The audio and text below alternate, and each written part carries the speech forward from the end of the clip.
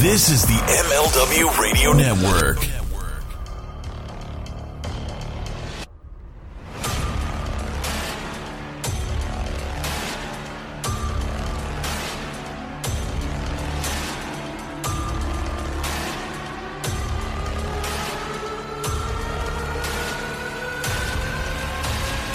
Hey everybody, welcome to Overbooked with Mike Freeland. Welcome back to another episode of Overbooked. My name is Mike Freeland. We cover the extremely unauthorized story of ECW. As you know, the last time we left, we were covering Chapter 10.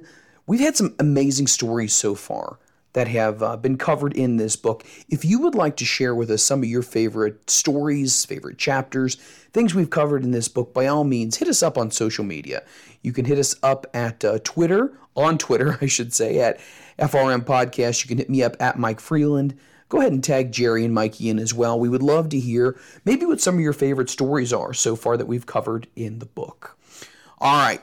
Now, we did not have an episode that dropped yesterday because of the holiday. That's why we are dropping an episode today.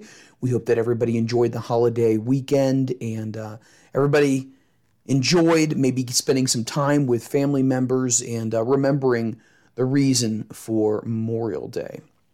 All right, let's get right into it. Chapter 11 is entitled Growing Pains. So basically what we're doing is we're going to be picking up our story here in the summer of 1996.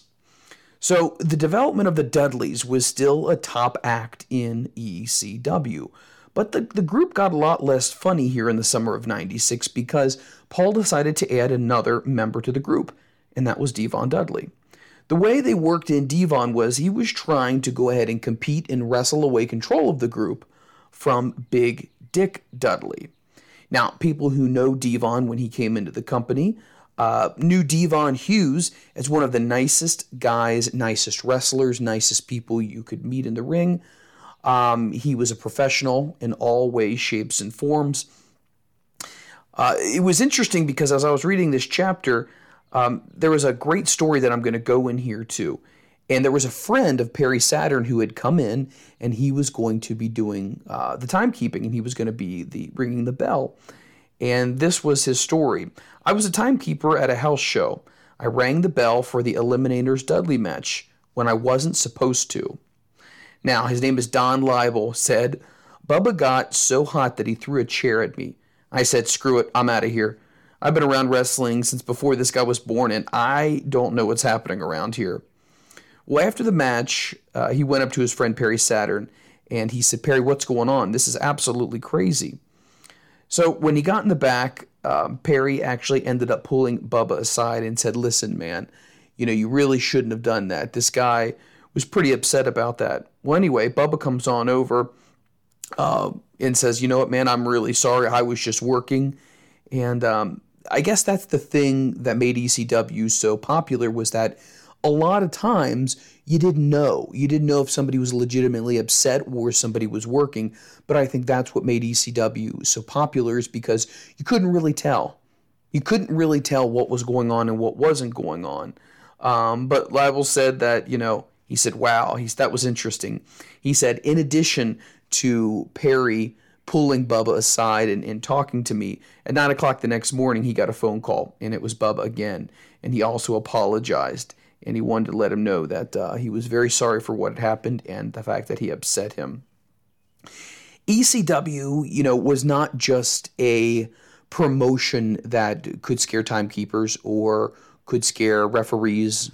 It was intense even for the photographers who were taking pictures of ECW as well. And I think if we all remember the different magazines like Power Slam and WOW and Rampage, and actually ECW had their own official magazine at the time, but a lot of things came with a very physical price. So George Thanios, who is a ringside photographer who got pictures for years for different things, shares a story. He says, and I quote, man, I've been put through a table by Perry Saturn, attacked by Terry Funk, gored by Rhino, he said. In fact, Terry Funk attacked me once. I was just in the corner with my camera, and he grabbed me, knocked me down, and yanked my shirt. Then he looked at me and said, sorry, brother. He and Taz were both the nicest guys in the world, but until you got to know them, they scared the hell out of me. And I think once again, just like different people who are, working the show as well, they tried to keep the realism as close to, I don't want to say close to real as possible, but they wanted to sell it to the fans that the product was chaotic, that the product and the angles could bleed over into other people who were by ringside as well. And I think once again, it was that level of uncertainty that made people keep coming back for more. So Heatwave 1996 was happening on July the 13th. Now the show drew an announced crowd of about 1,500 people. Now, it had gone much, much higher in the recent years just because ECW was starting to get a big stronghold. So now it really wasn't uncommon for the ECW arena to start doing sellouts. But unfortunately, because of the contracts that Paul had made with the talent, no matter how well they were doing on some of these house shows, which would have been good for a show, they were still in the negative. To make the shows even more profitable, ECW had to find a bigger venue. So Paul Heyman and Todd Gordon were talking, what could we do? We need to find a way to make some more money. We need to find a way that we can, not only pay the talent, but we can actually turn a profit for the company here. But after many deliberations and discussions, Paul Heyman decided that he would refuse to hold shows anywhere else in Philadelphia that wasn't in the ECW arena. Back in 1998, he would go on to continue this conversation when he did an American Online chat with fans. Heyman would go on to tell the fans of ECW in this AOL chat, and I quote, "Despite the advice of lawyers, despite the advice of advisors, despite the advice of accountants, despite the advice of associates, I have absolutely positively no desire to leave the ECW arena. I will admit that we can draw far more people in a more centrally located venue in Philadelphia. We can make more money, playing to a far larger crowd, but the ECW arena is home to us, despite consistent problems and despite consistent interferences against running there. Until the ECW arena pushes us out, we will continue to run there. I don't ever see myself making a conscious decision to abandon that place that we call home." So let's pause here for a quick second. So Paul's a businessman. Paul realizes that, you got this big, fat, huge payroll, and that even if you pack 1,500 people in there, standing room only, everybody's packed like sardines, and there's a decent gate for a show, you're not going to come anywhere near being able to cover any of that. The payroll, the lighting, all of that kind of stuff, the ring crew, everyone, unless you move into a bigger arena. Now, you would think that Paul would look at that and say, you know what? Maybe we do need to at least revisit some of these other opportunities. Maybe we do need to look at something different. But it seems like Paul's loyalty to the ECW arena, which gave ECW their namesake, and it gave them a place that people would be able to come to them. And it was kind of like their mecca, He was so loyal to that concept, to the fans, to the arena itself, that he refused to go anywhere else. And in some ways I understand it. In some ways I don't understand it.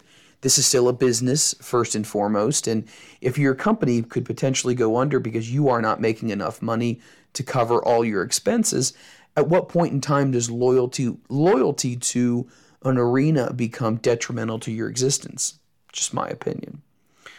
Well, anyway, we move on into the summer. So we're covering Heatwave 1996. Now, Heyman decided that he wanted to continue to beef up his top heel, which was Shane Douglas. So Heyman decided that there was only one way to do that. He needed to give Shane Douglas a manager, and he decided that Francine would be perfect to put with Douglas. So Francine originally had a stint as the manager of the Pitbulls, but that ended at Heatwave 96 in a four-way match for Chris Jericho's ECW TV title.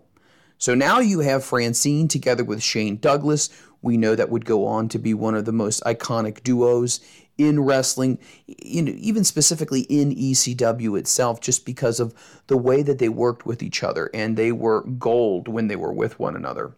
It's clear that Paul knew exactly what he was doing when he decided to go ahead and take Francine away from the Pit Bulls and go ahead and put her with Shane Douglas, because he was trying to build up the feud between Pitbull number 2 and Shane Douglas. So for those of you who are not super familiar with the situation here, let's kind of go through it, and I'll kind of fill you in on what was going on. So Pitbull number 2 had been feuding with Shane Douglas since Douglas had broken his partner's neck months earlier. Now, it was not an injury angle. Gary Pitbull Wolf, Pitbull number 1, legitimately suffered a broken neck in a match against Shane. Now, Gary harbored bitterness towards Douglas for a long time after the incident, but Heyman turned the injury into one of the most scary, visceral, memorable moments in ECW history.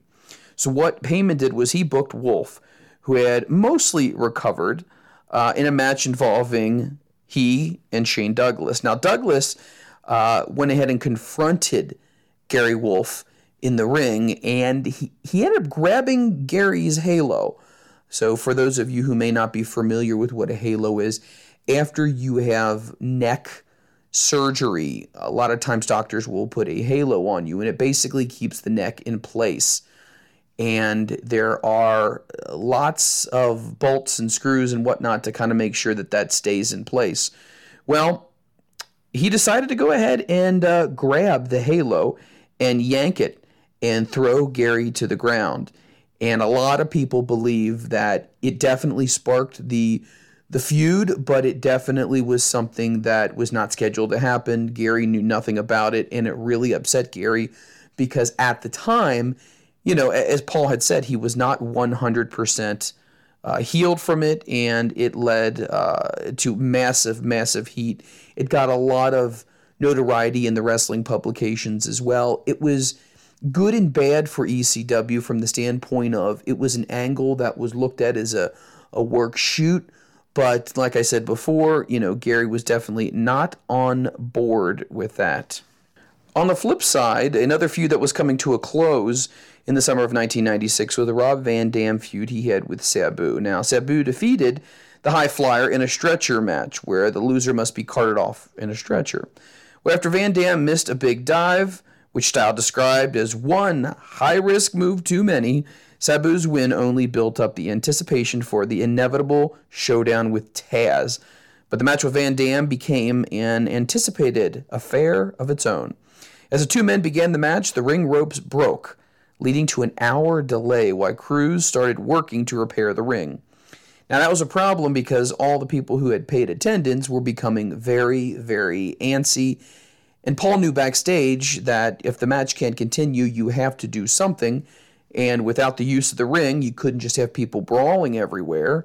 So he decided to take a risk, and he decided to do something that is legendarily known in the ECW arena, and that was with Kimona Wanalea. And she went ahead into the crow's nest that overlooked the ECW arena, where Joey Styles did the play-by-play, and Kimona kept the crowd's interest by performing an exotic dance, shimmying around poles and bumping and grinding as if she was still working in the gentleman's club. So a lot of people who had been there said it was one of the more racier things that they had seen in ECW, and it was. If you were there and you had seen it, it was pretty provocative. Even Mikey and Jerry have said that it was something to see.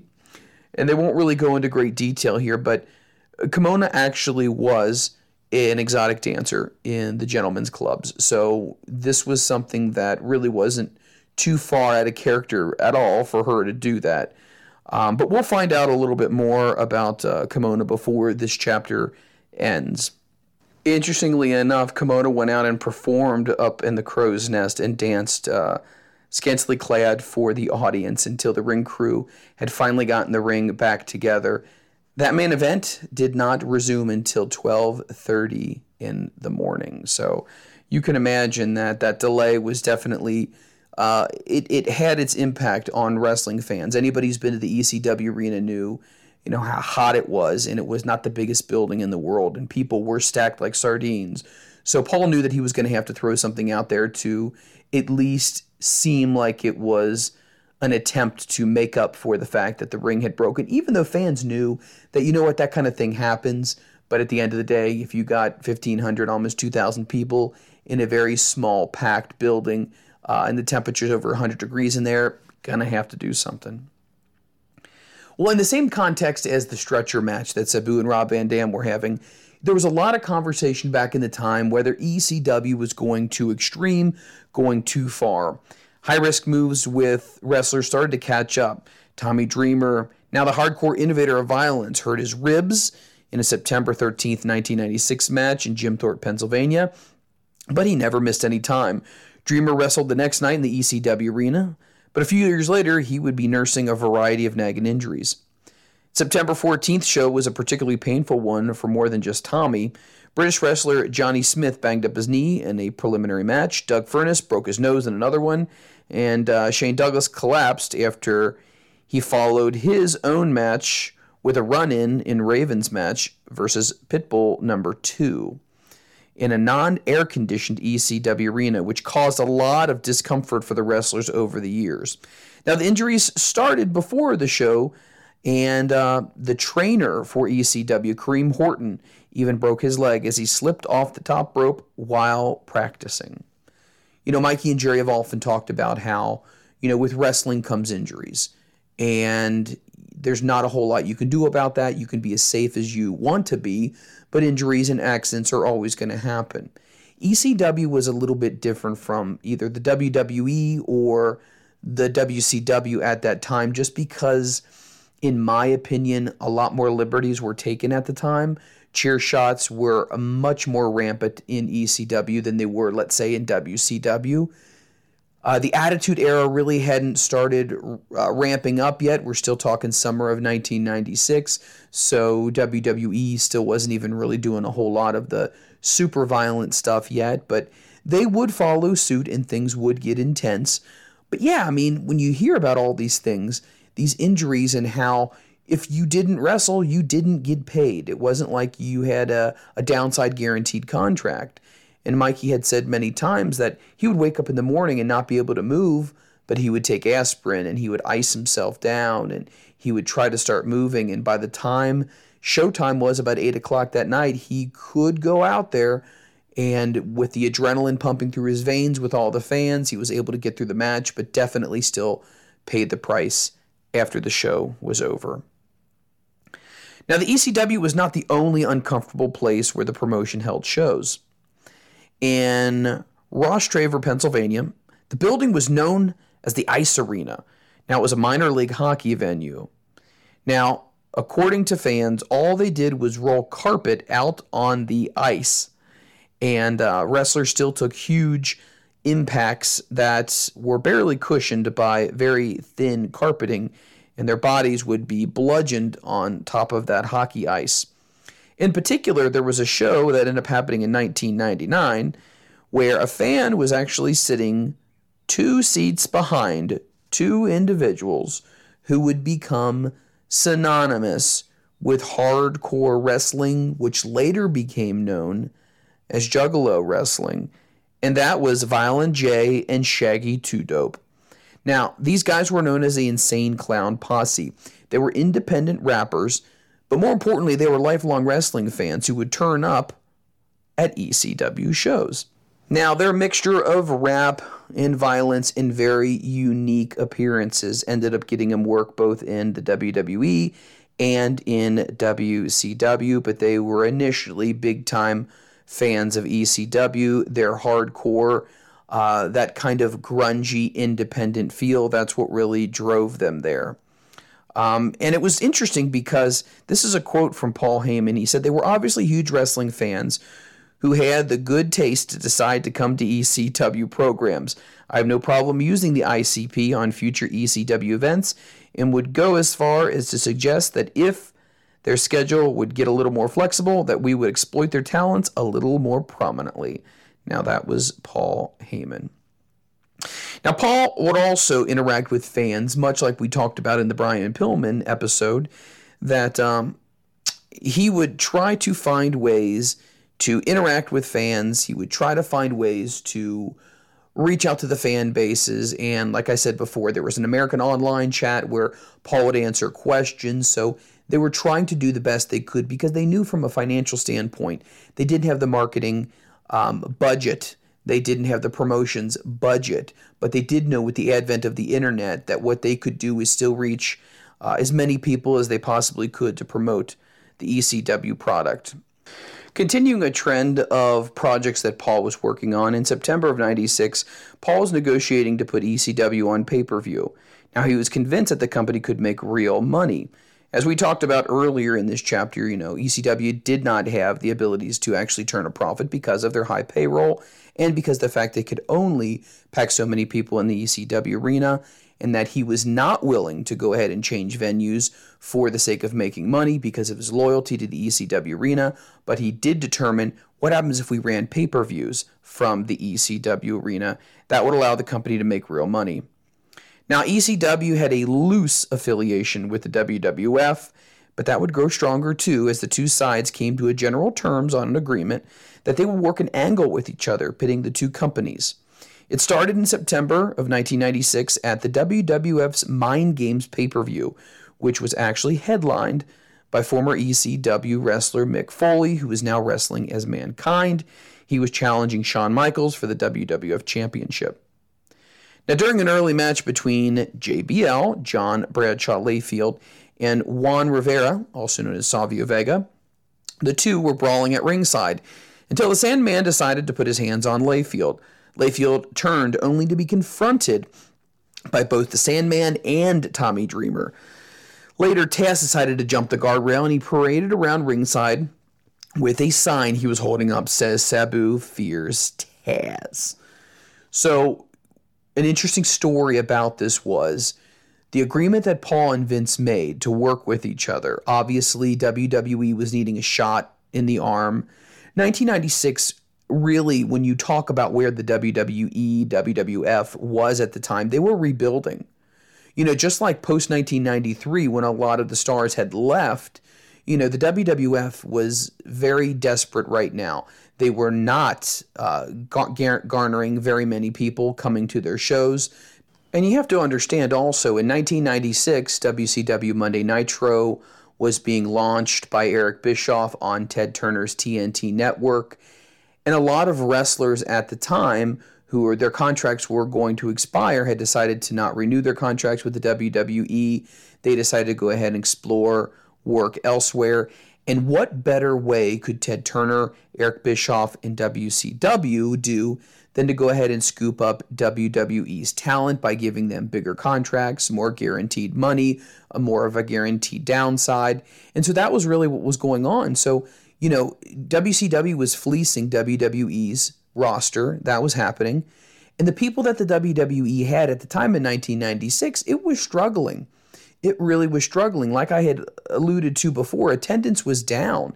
This might have been one of the lowest points in WWE's history because there was a point in time, if you remember the Monday Night Wars, the 83 weeks, WWE almost went out of business. Like, that was no joke. That was legitimately real.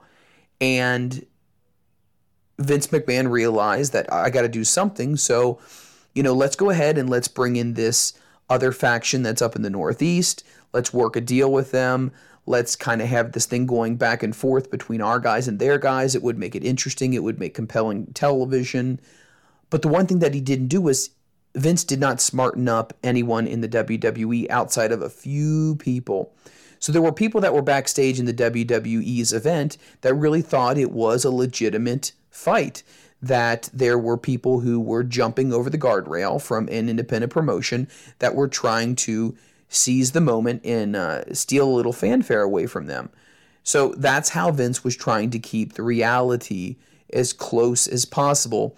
And in his defense, he believed that he had told everybody that this was a deal that he had worked out with Paul, that it would not have had that authentic ECW fight feel that they both were going for.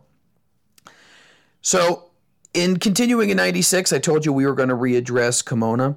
Kimona Wanalea decided that she was done with ECW. So a lot of people were wondering, well, what was going on with that? Well, as we had talked about, Paul couldn't keep up with payroll. that the company was losing money. Kimona specifically was having some issues with her payouts, and she decided that she was going to leave, even though she was in the midst of doing a lesbian storyline with Beulah McGillicuddy. She ended up leaving because she was offered more money to go back to her previous job being an exotic dancer. Well, some things were going on here. On November 1st, which is in the fall of 1996, there was an event held in Staten Island, New York, which drew 735 people with a gate of a little over $14,000. Unfortunately, the building was without heat, and the temperature was right around the freezing point. For all the advanced problems that ECW was having, this was definitely not helping the situation. Now, people who knew both Todd Gordon and Paul Heyman voiced their concerns that what Paul was doing for ECW was a little too much, a little too fast. Paul had these grandiose ideas of what he wanted to do with the company. However, a lot of people quickly realized that things were not coming to fruition. Paul would have these great, huge ideas. He would share them with people. It made people buy into the concept to stick around the company, but very few times did these things ever happen. Now, Gordon supporters said that Gordon believed that Heyman's expansion was fiscally foolish and that the company could end up going in one of two areas that he would not support. Now, ECW had survived for years off of tape trading, which was the tape sales and the arena ticket sales, but Heyman was convinced that going on to pay-per-view was the key for ECW's long-term survival, and once he purchased controlling interest in ECW from Todd Gordon, he started moving towards making pay-per-views a reality.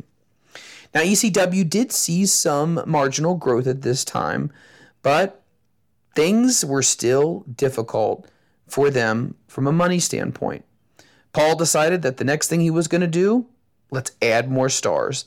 The newest addition in the fall/early winter of 96 was a guy by the name of Matt Hyson.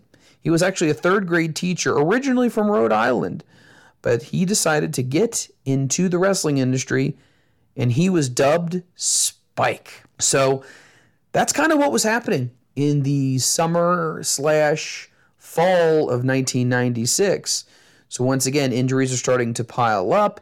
Paul has his loyalty to the ECW arena. He realizes he's not being able to make payroll. Some stars are starting to leave. Nitro is starting up. Vince is scared of Nitro and the fact that he has declining ratings and tickets to house sales, so he starts working again with ECW, and Paul continues to try to be the rah-rah guy in ECW, telling people, no, we're going to get there, but it never really happens. So Chapter 12 we're going to go into is going to be one that I know a lot of people are going to be extremely interested in. It's been a topic that's been talked about so much, and for one evening, I don't know if I've known very many wrestling angles that have gotten as much attention as they have. Chapter 12 focuses on mass transit, and if you're a big fan of New Jack, definitely check out Dark Side of the Ring. They did an episode on New Jack, in which did specifically address the mass transit situation, and it gives a little bit more background to what was going on with that whole situation as well. But that's going to do it for this week of Overbooked. Like I said before, I do appreciate you guys bearing with us here. We decided to go ahead and not air the show on Monday in respect to allowing people to spend time celebrating what the holiday is supposed to be about, and that's remembering all the hardworking men and women and remembering those people. And maybe just kind of taking a little breather from all the craziness that's been going on with society as well. All right, guys, that's going to do it. Next time we chat, it'll be Chapter 12, Mass Transit. But that's going to do it. I'll catch you next time. I'm Mike Freeland.